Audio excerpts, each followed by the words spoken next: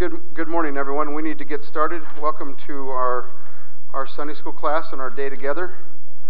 If you're in the foyer, come on in and join us, and let's get started. Father, we thank you very much for our time together this morning. We thank you that your love and your grace are full and overwhelming. We thank you that your care for us never runs out. We thank you that you keep us safe in your hand and that we are surrounded by you. We thank you that you have given us the Holy Spirit to teach us, to instruct us, to lead us, to guide us, that we might understand the Word of God. We thank you for the body of believers, for the fellowship that we have, and for the encouragement that we receive from one another. And as we open up the Word of God in this class, as the Word of God is opened up throughout this building in the different Sunday school classes, Father, I just pray that your Spirit would teach us, that we'd understand it, and that, Father, that we would be equipped as we study the epistles and what you've done and what should go on in our lives now that we have been saved and the Holy Spirit lives inside of us. Give us grace and understanding. We pray this in Jesus' name. Amen. Well, as we continue along in the Gospel Project, so we're in the epistles and we'll be jumping around in a lot of different areas is what the Gospel Project's going to be doing here. What they do is they come up with this interesting little approach to things, and the first one is the God who directs his people is the first group that we're in, and then the God who changes us. And so in those sessions, it's not necessarily in a book per se. We're all over the place in different books. So last 2 weeks ago we were in Galatians. This week we are in 1 Corinthians. And so it's one of those things that we'll be jumping around in their Sunday school class. So if you want a quarterly, we have them. There's a bunch of them on the back there. The first time we ordered them, we ran out. And since that time, more and more have stayed. So, I mean, if you want a quarterly, grab them, all right? They're in the back there.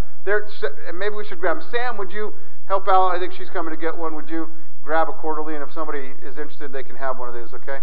So she would like one. So if you want a quarterly, raise your hand and Sam will deliver you one. All right? So he'll take care of that for us. All right, so anyway, we're going to be in 1 Corinthians chapter 1 today. Our theme is unity in the church must be grounded by truth, by the cross of Christ and for the glory of God. The Christ connection is Paul addressed the divisions in the Corinthian church by reminding believers that the gospel overturns human expectations and robs us of any ability to boast of our own salvation. Jesus is our wisdom, righteousness, sanctification, and redemption. Therefore, selfish boasting and divisions have no place among God's people. And then the application is God calls us to strive for unity in the church in order to showcase the beauty of the cross and the truth that Christ alone is the source of our salvation. And I want to repeat that because we're kind of going to be in that neighborhood next week. God calls us to strive for unity in the church in order to showcase the beauty of the cross and the truth that Christ alone is the source of our salvation. As I said, next week as we continue our study in Hebrews, we're kind of going to be in this kind of a theme, this idea. But we need to understand that why we do what we do. Okay, so it says that we should strive for unity in the church.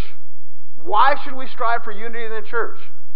And there's a lot of reasons that would be given right away about why we should strive for unity in the church, and they would all be great reasons. But ultimately, we need to get to the point, as our quarterly did here, to showcase the beauty of the cross and the truth that Christ alone is the source of our salvation. Is that all of those answers need to, in reality, be then pointing to the fact that we do what we do because of Jesus Christ. And we forget that sometimes. We kind of forget to go to that next step. And when we forget to go to that next step, we still have answers that come up just a little bit short. Okay? And it's about Christ and it's about His cross. And that is certainly what the lesson is today. And it's what we're going to talk about a little bit next week as well. I want to read to you from the quarterly. Every once in a while I do this because I think they do such a great job in explaining what's going on. So I just want to read to you a little bit from the quarterly to help you understand what we're doing here. The Bible talks about that we have an adversary in Satan who prowls around like a lion seeking someone to devour. Satan loves to attack the body of Christ, the church, because he knows if he can get us isolated from the herd, he can take us down, making our moments unproductive for the movement of the kingdom of God. He wants to isolate us, and then he can help us be unproductive. God has commissioned the church to take the message of the gospel to the nations. We are to live out the gospel so that his glory is clear and undeniable. He has purchased us to use us, you and me, as part of the local church to build the kingdom. When we are united through the cross, we stand as an undeniable force for the gospel. But if we are divided, at best, we become ineffective at carrying the message of the cross to the lost world around us. At worst, we steal the glory meant to be given to our King. In 1 Corinthians chapter 1, if you turn there, we see that Paul addresses this right away. The letter that was written to the church at Corinth was a letter that addressed and dealt with a slew of difficulties. And I'm sure that you understand that. I'm sure that you have read 1 Corinthians and you understand the point behind 1 Corinthians and what is going on with that. Is that there is problem after problem after problem addressed in the letter of 1 Corinthians. And it was a church that had its issues, and so all of these things are good for us because we have our issues, because churches have issues. They always have, and they always will. This particular passage in 1 Corinthians chapter 1 is going to direct our hearts toward us being who we ought to be with Jesus Christ, that we would be a unified group, that we would be a group that looks to Jesus above anything else, above and beyond anything, that we are going to be looking to Jesus on a regular basis. And 1 Corinthians chapter 1 is going to help us get to that point. So let's look at this and let's read it. So we're going to begin in verse 10 in 1 Corinthians chapter 1. Now I exhort you, brethren, by the name of our Lord Jesus Christ, that you all agree and that there be no divisions among you, but that you be made complete in the same mind and the same judgment. For I have been informed concerning you, my brethren, by Chloe's people, that there are quarrels among you. Now, I mean this, that each one of you is saying, I am of Paul, and I have Apollos, and I have Cephas, and I of Christ. Has Christ been divided? Paul was not crucified for you, was he? Or were you baptized in the name of Paul? I thank God that I baptized none of you except Crispus and Gaius, so that none of you would say that you were baptized in my name. Now I did baptize also the household of Stephanas. Beyond that, I do not know whether I baptized any other. For Christ did not send me to baptize, but to preach the gospel, not in cleverness of speech, so that the cross of Christ would not be made void. What was the essence, and it's pretty clear cut here, what was the essence of the issue that they were facing in this church? What was going on here? I mean, it's pretty clear cut, but what is it? Let's make sure we understand it. What is it? They were following people other than Christ. That's exactly right. Is that something that goes on in our world today, in churches? Absolutely. All the time. All the time. Okay? And we need to be very careful about that. Okay? It's an easy thing to have that happen in life, is that we tend to follow individuals rather than we follow Christ. And in this particular instance, what they had was, the reason why so many things were going on is because there was the gospel was exploding, the church was exploding, and there were a lot of people that were evangelizing, and there were a lot of people that were baptizing, and there were a lot of people that were then saying, hey, you need to be part of the church, and we see that here. And so you had these different people, and what went on with these folks in what we would consider the Old Testament. You see, in the Old Testament, the Jewish people, they often did rally around their teacher, okay? And you kind of see that with Jesus and his 12 disciples. It was a continuation of what was going on in the Old Testament, is they would rally around their teacher, that's the guy I would follow. He's the one. He's the one I listen to. He's the guide. He's the teacher, if you will. He's my rabbi.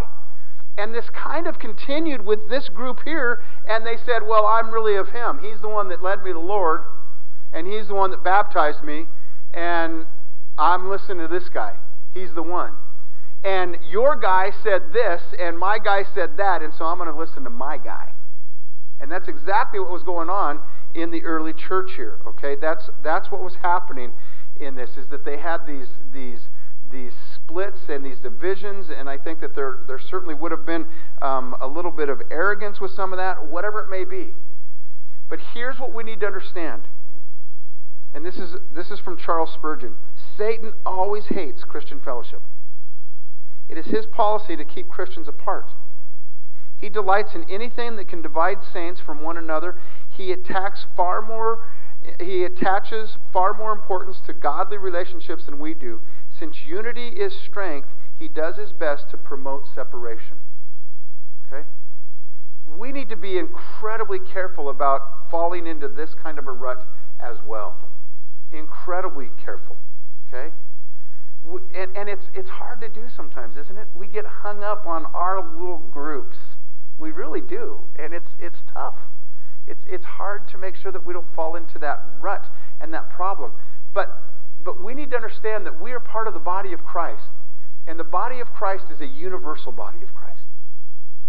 And there are Christians that are all over this world, right? And there's a lot of Christians in this community. Now, one of the things that God has said is He said, for the sake of your worship, for the sake of your encouragement, for the sake of your fellowship, I want to give you local bodies. And He's given us local bodies of Christ, okay? And He's made sure that we have those, and we cling to those, and we cherish those because they are what we cling to. But here's what's important about what we do. We need to be very careful that we don't say, well, my local body is better than your local body because of ABC. My local body is better for this because we do DEF. My body is better than yours because we do XYZ. We need to be careful about that. We need to understand that God has given us all these local bodies so that He can be glorified. And certainly we need to never be attacking one another. And it's easy to fall into both inside a local church and outside the local church. Okay? Should we embrace a local church? You know I believe that. Okay? You know I believe we should embrace a local church.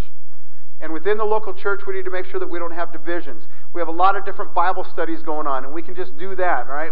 So we have Bible studies that are going on, all right? And so you know, it's one of those things that we can say, well, and we'll just, you know, we'll whatever, we'll name them because I don't want to draw real names into it. So we'll say, well, the Tree Bible Study is saying this, and the House Bible Study is saying that, and the Road Bible Study is saying that, and the Mountain Bible Study is saying this, and the Gutter Bible Study is saying this, and the Rain Bible Study is saying this, and that's the one that I cling to, and they're better than all the rest of you. And when that happens, Satan is getting a foothold in for us, and he's starting to get us to the point where, now we're in trouble. And we need to be very, very, very careful about that. And it's easy to fall into that rut. It's incredibly easy to fall in that rut. Okay? Incredibly easy to fall into that rut. Okay?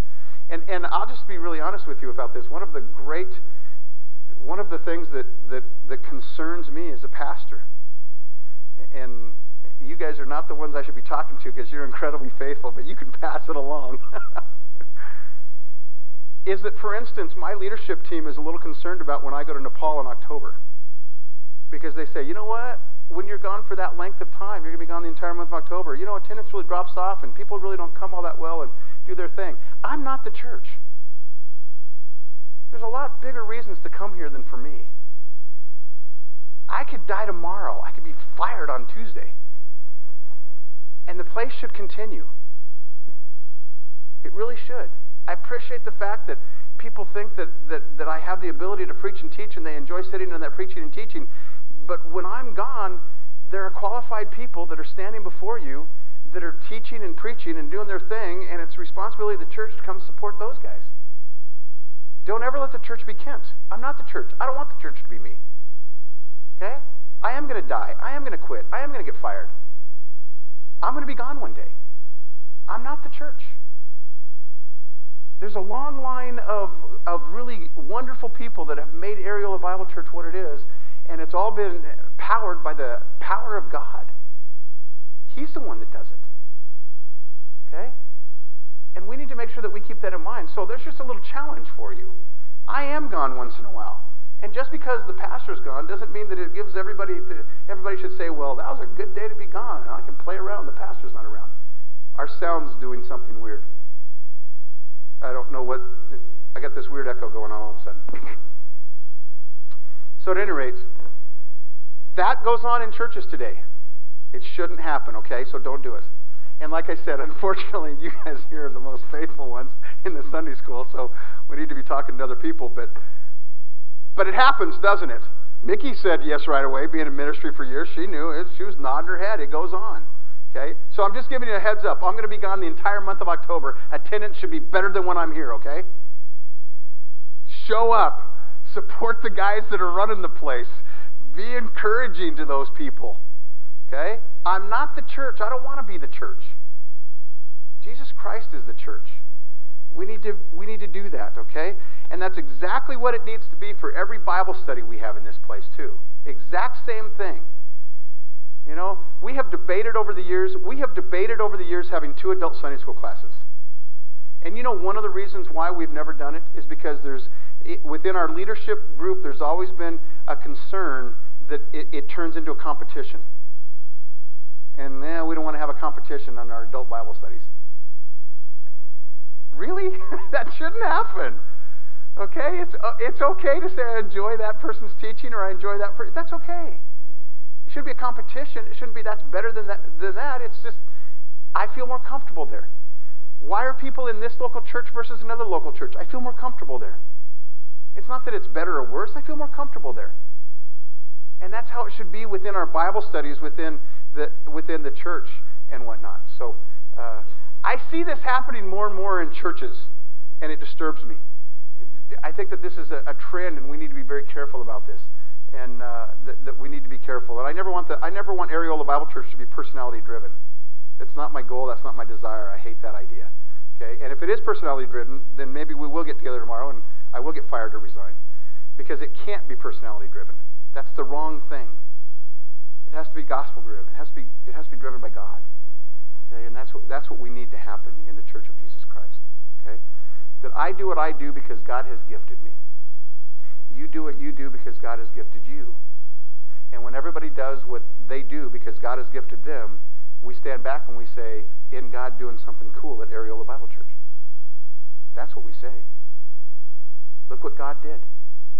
Okay, that's the important thing, and we need to understand that. Okay, that's an incredibly important thing that we understand, that we believe that with all of our hearts. Okay, and so maybe you can adjust that a little bit with your Bible studies. Maybe you can adjust that a little bit with the preaching and the teaching, and you can say, "Wow, God really used that person today. That's really cool. God did that. God did that. God did that." Because it's God who's doing that. And how many preachers and teachers and Bible study leaders and Sunday school teachers and vacation Bible school workers have we had in this church over the years? And they're gone. And a new group comes. And then they're gone. And a new group comes. And look what happens. The church is still here. God's still doing what God does. And that's a really, really, really good thing.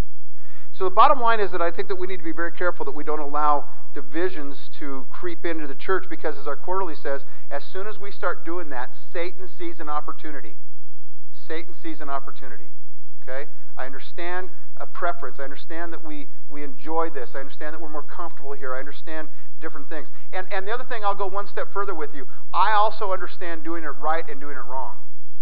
Okay? We ought not to go to a church that does it wrong. We need to go to a church that does it right. And the reason why I do it right here is because God has done something in my life so that it's done right. It's God who's done that. Okay? And we need to understand that. So it always goes back to God, and God's the one that's doing it, and God's the one that's behind it, and God gets the credit for those things constantly. All right? And so we talk about biblical teaching and those kinds of things, and it's God who is the one who is behind even the biblical right teaching. Okay? Never personality driven. We need to make very sure about that. Let's look at the body of Christ for a little while. Let's look at some verses that talk about the body of Christ and how significant and wonderful it is. Romans chapter 12. Where would we be without the body of Christ?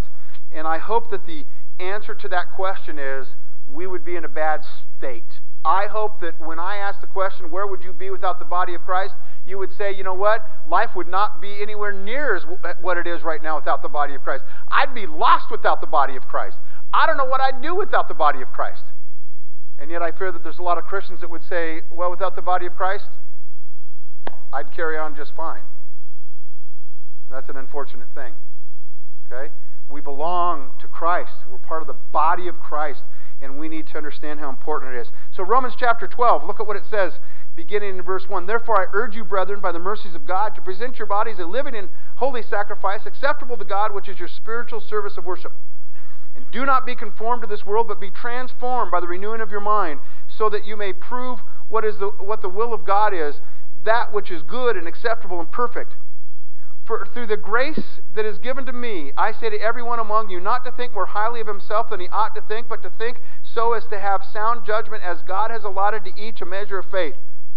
For just as we have many members in one body, and all the members do not have the same function, so we, who are many, are all one body in Christ, and individually members of one another. Why should we miss the body of Christ if it didn't exist? Because we can't obey one another's, but from this passage specifically here. Because why? Because it says what specifically in this passage? We're part of one another, and we need one another to make the whole work. Without the body of Christ, there's something lacking.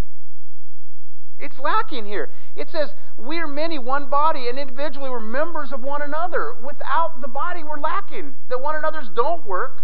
The commandments of the New Testament don't work. The idea of the New Testament doesn't work. We're lacking without the body of Christ. Okay? We need them. That's an important thing. All right? We need them, and it's incredibly important that we cling to them. Let's go to 1 Corinthians chapter 12. Let me backtrack for just a moment, please, because as I was reading that, a thought came to my brain, and I need to share this with you, and that is this.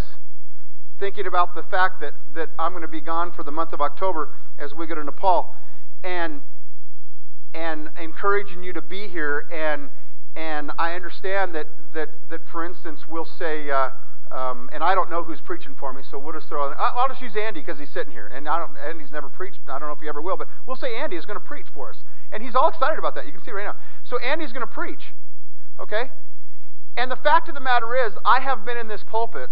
I have been in a pulpit pretty regularly for 35 years. Okay, that's a lot of Sundays, right? Andy has been in the pulpit all of 0 times. So, should my presentation be smoother? Should I be more comfortable than he? Should it be a little easier for you to listen to me present the Word of God than him? Probably. That's fair. That's not an attack against anybody. That's fair. Why? I've practiced an awful lot. That's exactly right. That's all it amounts to. Okay? So my point in saying that is, if Andy's going to speak and stand up and do his best to present the Word of God, for God, give him some slack that that's not what he does on a regular basis. That's what I mean by that. Okay? All right? You don't want me doing whatever Andy does for a living. I wouldn't even know how to explain it exactly, okay? But he does something with Empire Electric and finance and rebates. You don't want me doing that, okay? It would be a rough deal. Could he work with me and get me to a point where I could do some things he does and cover for him? Sure he could. Would I be efficient at it? No. Would I get it done? Probably. Is that fair? So understand that. So sometimes what we do is we don't give the men who are standing and teaching and preaching, we don't give them a little bit of slack that's not what they do on a regular basis. And so we get a little frustrated and we say, well, that's not good. Look past the roughness of the presentation and look at what God is doing and how God is using that person and what God is saying. Okay? Okay, that had very little to do with our lesson, but I thought I'd say it. Thanks for volunteering to preach in October, Andy. 1 Corinthians chapter 12, beginning at verse number 12. Even as the body is one and yet has many... Sorry. Ted will confirm this. Do you get thoughts in your brain when you're teaching and preaching? I mean, it's amazing, right? Just things pop into your brain. Come on, just help me out here. Say yes. Okay, thank you. So honestly, if I'm still rough around the edges after doing this for 35 years, you ought to get together and fire me. Okay, right? It's just that's how life works. Anyway. Okay, I'm going to now stick to the lesson. Okay? 1 Corinthians chapter 12, verse 12. For even as the body is one, and yet as many members, and all the members of the body, though there are many, are one body, so also is Christ. Who does it go back to constantly? Christ, Christ, Christ, Christ. Why has God given certain people the gift of teaching? So He can be glorified. It's about Him. Why has God given the gift of encouragement to certain people? So He can be glorified. For by one Spirit we are all baptized into one body, whether Jews or Greeks, whether slaves or frees, we are all made to drink of one Spirit. For the body is not one member but many. If the foot says, because I'm not a hand, I'm not part of the body, is it for this reason any less a part of the body? And if the ear says, because I'm not an eye, I'm not part of the body, is it not for this reason any less part of the body? The whole body were an eye, where would the hearing be? If the whole were hearing, where would the sense of smell be? But now God has placed in the members, each one of them in the body, just as He desired. God has given us what we've been given. God is the one that has gifted us. God is the one that has enabled us. You know, one of the greatest gifts, and again, unfortunately, I'm kind of preaching to the choir this morning. You know, one of the greatest gifts of believers is, one of the greatest gifts that believers have the ability to, and gifts probably the wrong word, one of the greatest things that believers have the ability to do that encourage one another in the church of Jesus Christ, from the leadership all the way down. You know, one of the greatest things they can do? Yeah, keep going. Show up. Thank you, Daryl. The exact phrase I was thinking. There's a pastor for you. Show up. You know how encouraging it is when you just simply show up? It's awesome. You know how discouraging it is when you don't? It's devastating. Yes, ma'am. Yeah.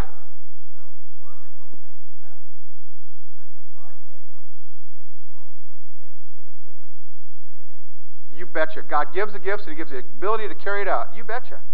And in doing that, it works. And this is such a cool thing. If all were one member, where would the body be? And He it does that with the body then. Now there are many members but one body. And the eye cannot say to the hand, I have no need of you. And the head to the feet, I have no need of you. On the contrary, it's much truer that the members of the body which seem to be weaker are necessary. And those members of the body which we deem less honorable, on those we bestow a more abundant honor, and our less presentable parts much more presentable, whereas our more presentable parts have no need of it. But God has so composed the body, giving more abundant to the members that lacked, so that there may be no division in the body, but that the members may have the same care for one another. And if one member suffer, all the members suffer with it. If one member is honored, all the other members rejoice with it. Now you are Christ's body and individually members of it. Here's the interesting, cool thing about this. He says that all of this has happened so that there be no division in the body. And in the example that we have from 1 Corinthians chapter 1, there shouldn't have been any division in the body, because Apollos was doing the exact same thing that Cephas was doing.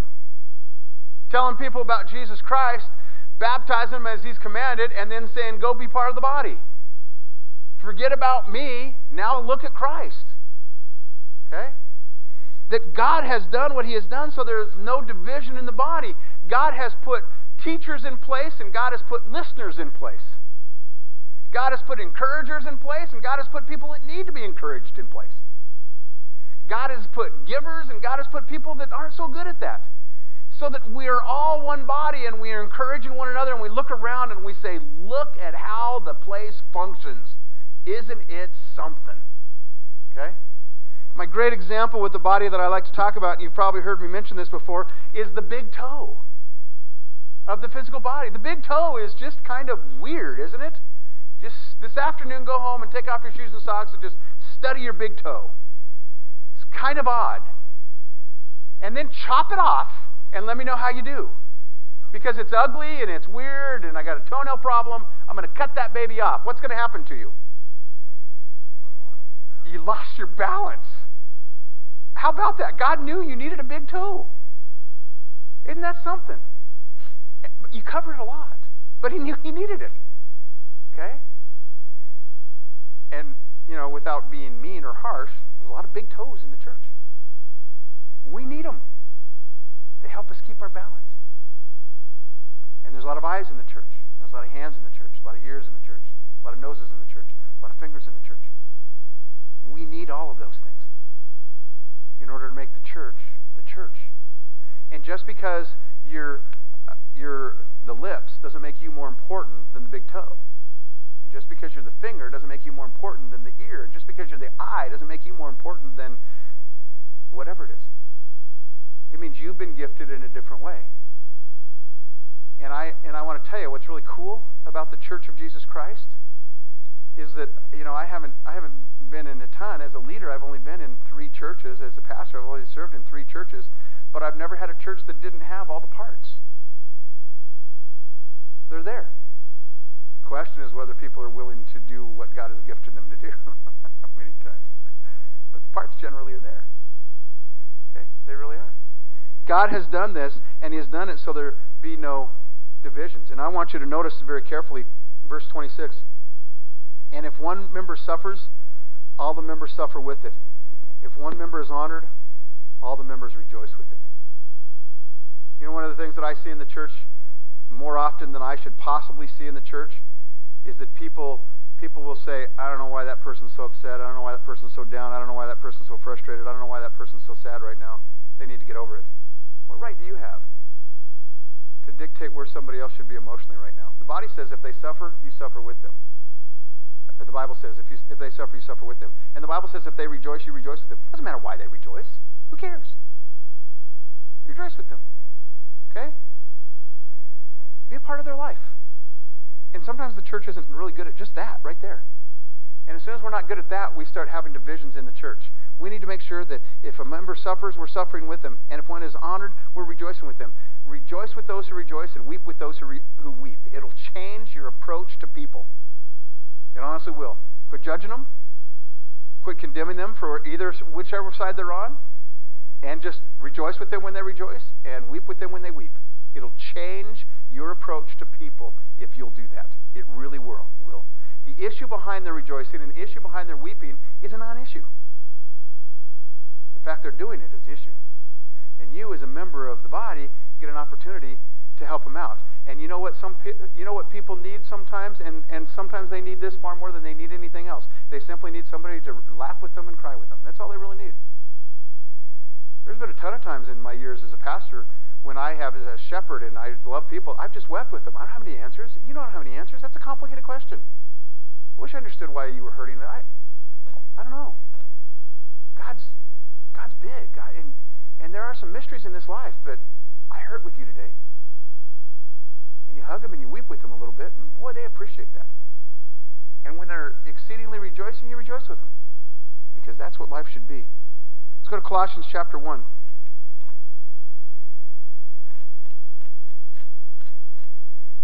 Colossians chapter 1.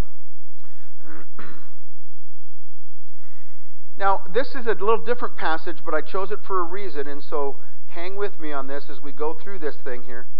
Colossians chapter 1, verse 13. For He rescued us from the dominion of darkness and transferred us to the kingdom of His beloved Son, in whom we have redemption, the forgiveness of sins. He is the image of the invisible God, the firstborn of all creation. For by Him all things were created, both in the heavens and on earth, visible and invisible, whether thrones or dominions or rulers or authorities. All things have been created through Him and for Him. He is before all things, and in Him all things hold together. He is also head of the body, the church, and He is the beginning, the firstborn from the dead, so that He Himself will come to have first place in everything. For it was the Father's good pleasure for all the fullness to dwell in Him, and through Him to reconcile all things to Himself, having made peace through the blood of His cross. Through Him, I say, whether things on earth or things in heaven. And although you were formerly alienated and hostile in mind, engaged in evil deeds, yet He has now reconciled you in His fleshly body through death in order to present you before Him holy and blameless and beyond reproach. Now, I just want you to stop right there and understand something.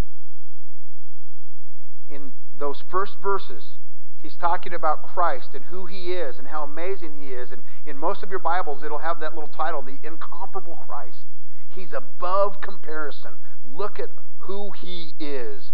Look at what He has done. And then it talks about the fact in 19 and 20, it was the Father's good pleasure for the fullness to dwell in Him. And what He did then on the earth is He died and He paid for our sins. And that's what it's describing in verse 20. He made peace through the blood of his cross. Through him, I say, whether things on earth or things in heaven. And then notice this in verse 21. And although this is who you were, formerly alienated, hostile in mind, engaged in evil deeds, now he has reconciled you in his fleshly body through his death. He has made it so that you can have a relationship with the Father, you can have a relationship with the Son, and he did all this in order to present you before him holy and blameless and beyond reproach. And I want to make sure you understand something. The avenue whereby the avenue that he's using in order to get you there is the church, the body of Christ. He wants you to become holy and blameless and beyond reproach. Now, Jesus is going to make that happen fully one day. But he has left us on this earth and he has said, you be part of the body. And the body's going to help you get to that point. Unless I have an attitude. Unless I have some stubbornness. Unless I have an issue with that person who is the teacher today. Unless I just don't like that thing. Unless I wish these people would figure out the temperature in this building. Unless I would be irked about this or that or the other thing. Then what is the body of Christ doing for me?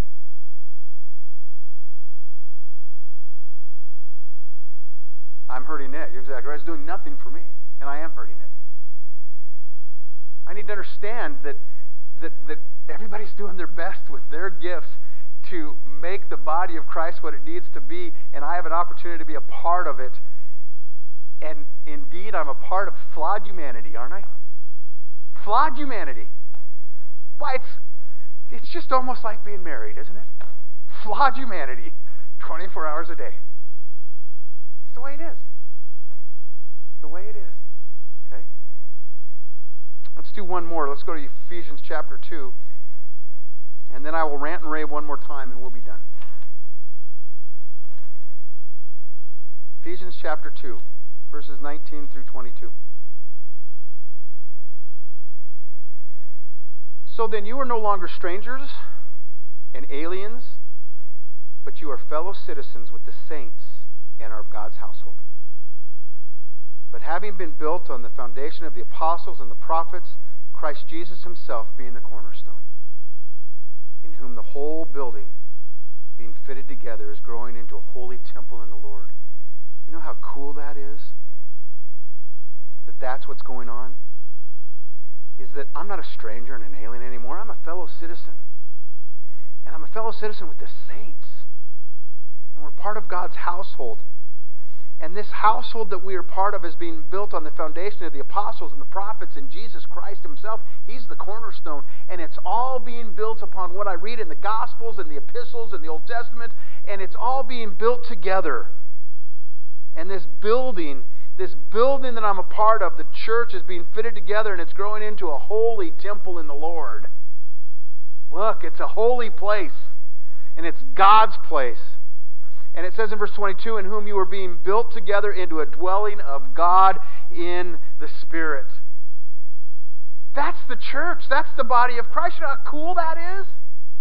That's who we are. This is the greatest thing in the world. We are so about so many clubs and organizations in our world today, and that's fine, but don't forget the one that really matters. The church. I want to say one more time, one more thing. This is my little ranting and raving, and then we'll move on. I want to challenge you all, both in encouraging and being a part of other people, and maybe in your own life you're facing this right now, or have, or will, or whatever. Okay? I have known people over the years, many people, who have said, you know, I'm a believer and I love Jesus and I love God and I worship Him and I just am not a part of the church. How come you're not a part of the church? You know, I was hurt. I was in a church and you wouldn't believe what happened, and I was hurt and I was attacked, and I'm just never going to be part of the church again. Never going to be part of the church again. Okay? Well, there's some problems with that, and the biggest problem is that we're called to be part of the church because we're believers. But here's the real problem with that. Okay? You ever been hurt at work? You ever been treated poorly at work? You ever had the boss treat you in an incredibly unfair way? I mean, you've gone home mad, angry, ranting and raving. I'm going to quit. I'm not going to take that from that person. Still got a job? Yeah. You ever had somebody cut you off in the car? You ever been driving and you've had an incident happen where you've thought, are you kidding me? You're the worst driver in the world.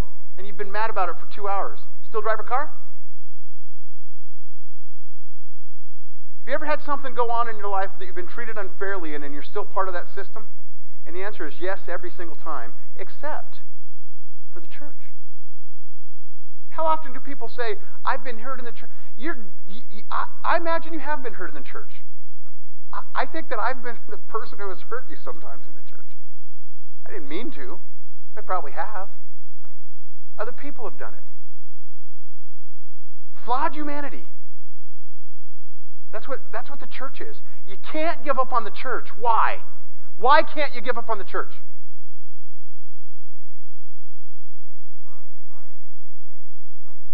Okay, that's a great answer because you are part of the church whether you want to be or not. What?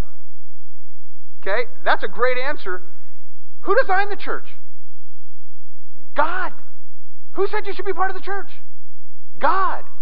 Who said that that's the avenue whereby I'm going to work in this day and age, in this dispensation? God. You can't not be part of the church. Okay? I have had situations, in all honesty, I have had situations where as I look back on it, I've thought, okay, I was more responsible for that problem than I admitted at the time. I see that now. I get it. I see it. I regret that. We've dealt with what we've needed. I was wrong. And I've had people say, you know what? I'm never going to be part of the church again. I'm never going to be part of the church again. You know, or we talk about them afterwards. You know, where are these people attending now? What's going on with them? I don't think they're going to church anywhere. You're mad at me, and so you're never going to go to church again? I didn't know I had that much power. That's amazing. Stop that.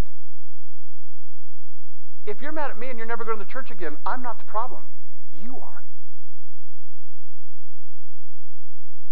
And we need to come to grips with that in our lives in the Church of Jesus Christ.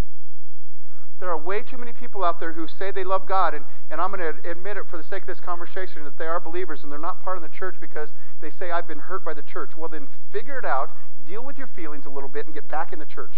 I'm sorry, that's the way it needs to be. Just like you're going to work again to deal with that boss, and you're going to work again to deal with that rotten, horrible employee that you have to deal with and that person that you work next to. You're going to deal with those things because that's what you do in life. We can't run away from the church because sometimes bad things happen in the church. We can't. And if we do, we're wrong. Okay? We're wrong. And the reason I can say this with such boldness and confidence is this. Look around at how many churches there are. Surely you can find one that you can fit in and be comfortable in and feel like this is a good place for me. I have been incredibly honest with people over the years, my entire years of ministry. I've said, you know what, this may not be the church for you. This may not be where you need to be. Try this one. This is a great place down there. Good teaching, good preaching, good group. Try that. I think that one of the reasons why we have all these different local churches is so that we can fit in a church. Okay? And we can do it. My point in saying all of this is this. The body of Christ ought to be, to you, a believer, the most important thing in the world. Okay? Now, that's probably an exaggeration, right? We have our wife and our children and our husband. Okay? So it's in the top, right? You know what I mean. As a believer, how can the church not be important to you? And if it's not the church's issue, it's yours. I am convinced of that with all of my heart. Okay? Doesn't mean you haven't been hurt. Doesn't mean you haven't been treated poorly. I get that. Life is like that. But you can't abandon the church because you're part of the church. As Carolyn said, you're part of the church whether you want to be or not. You are. So embrace it. Embrace the body. And since I'm talking to you guys right now, if it's this one, embrace this. If it's not this one, find one you can embrace. But embrace the church. Embrace the church. Yes?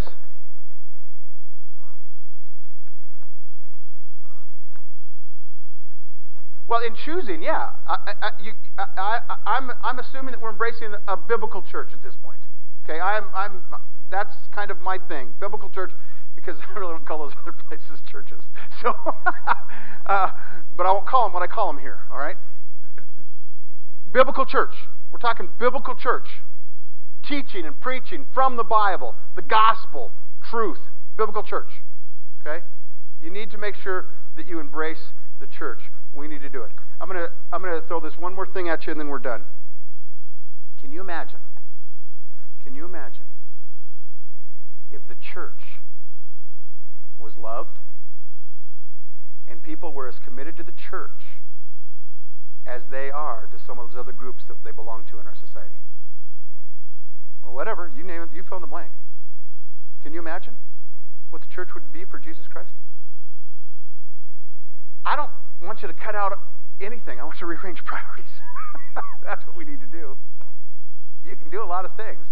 Maybe our priorities need to be rearranged. Body of Christ. Boy, is it an awesome thing.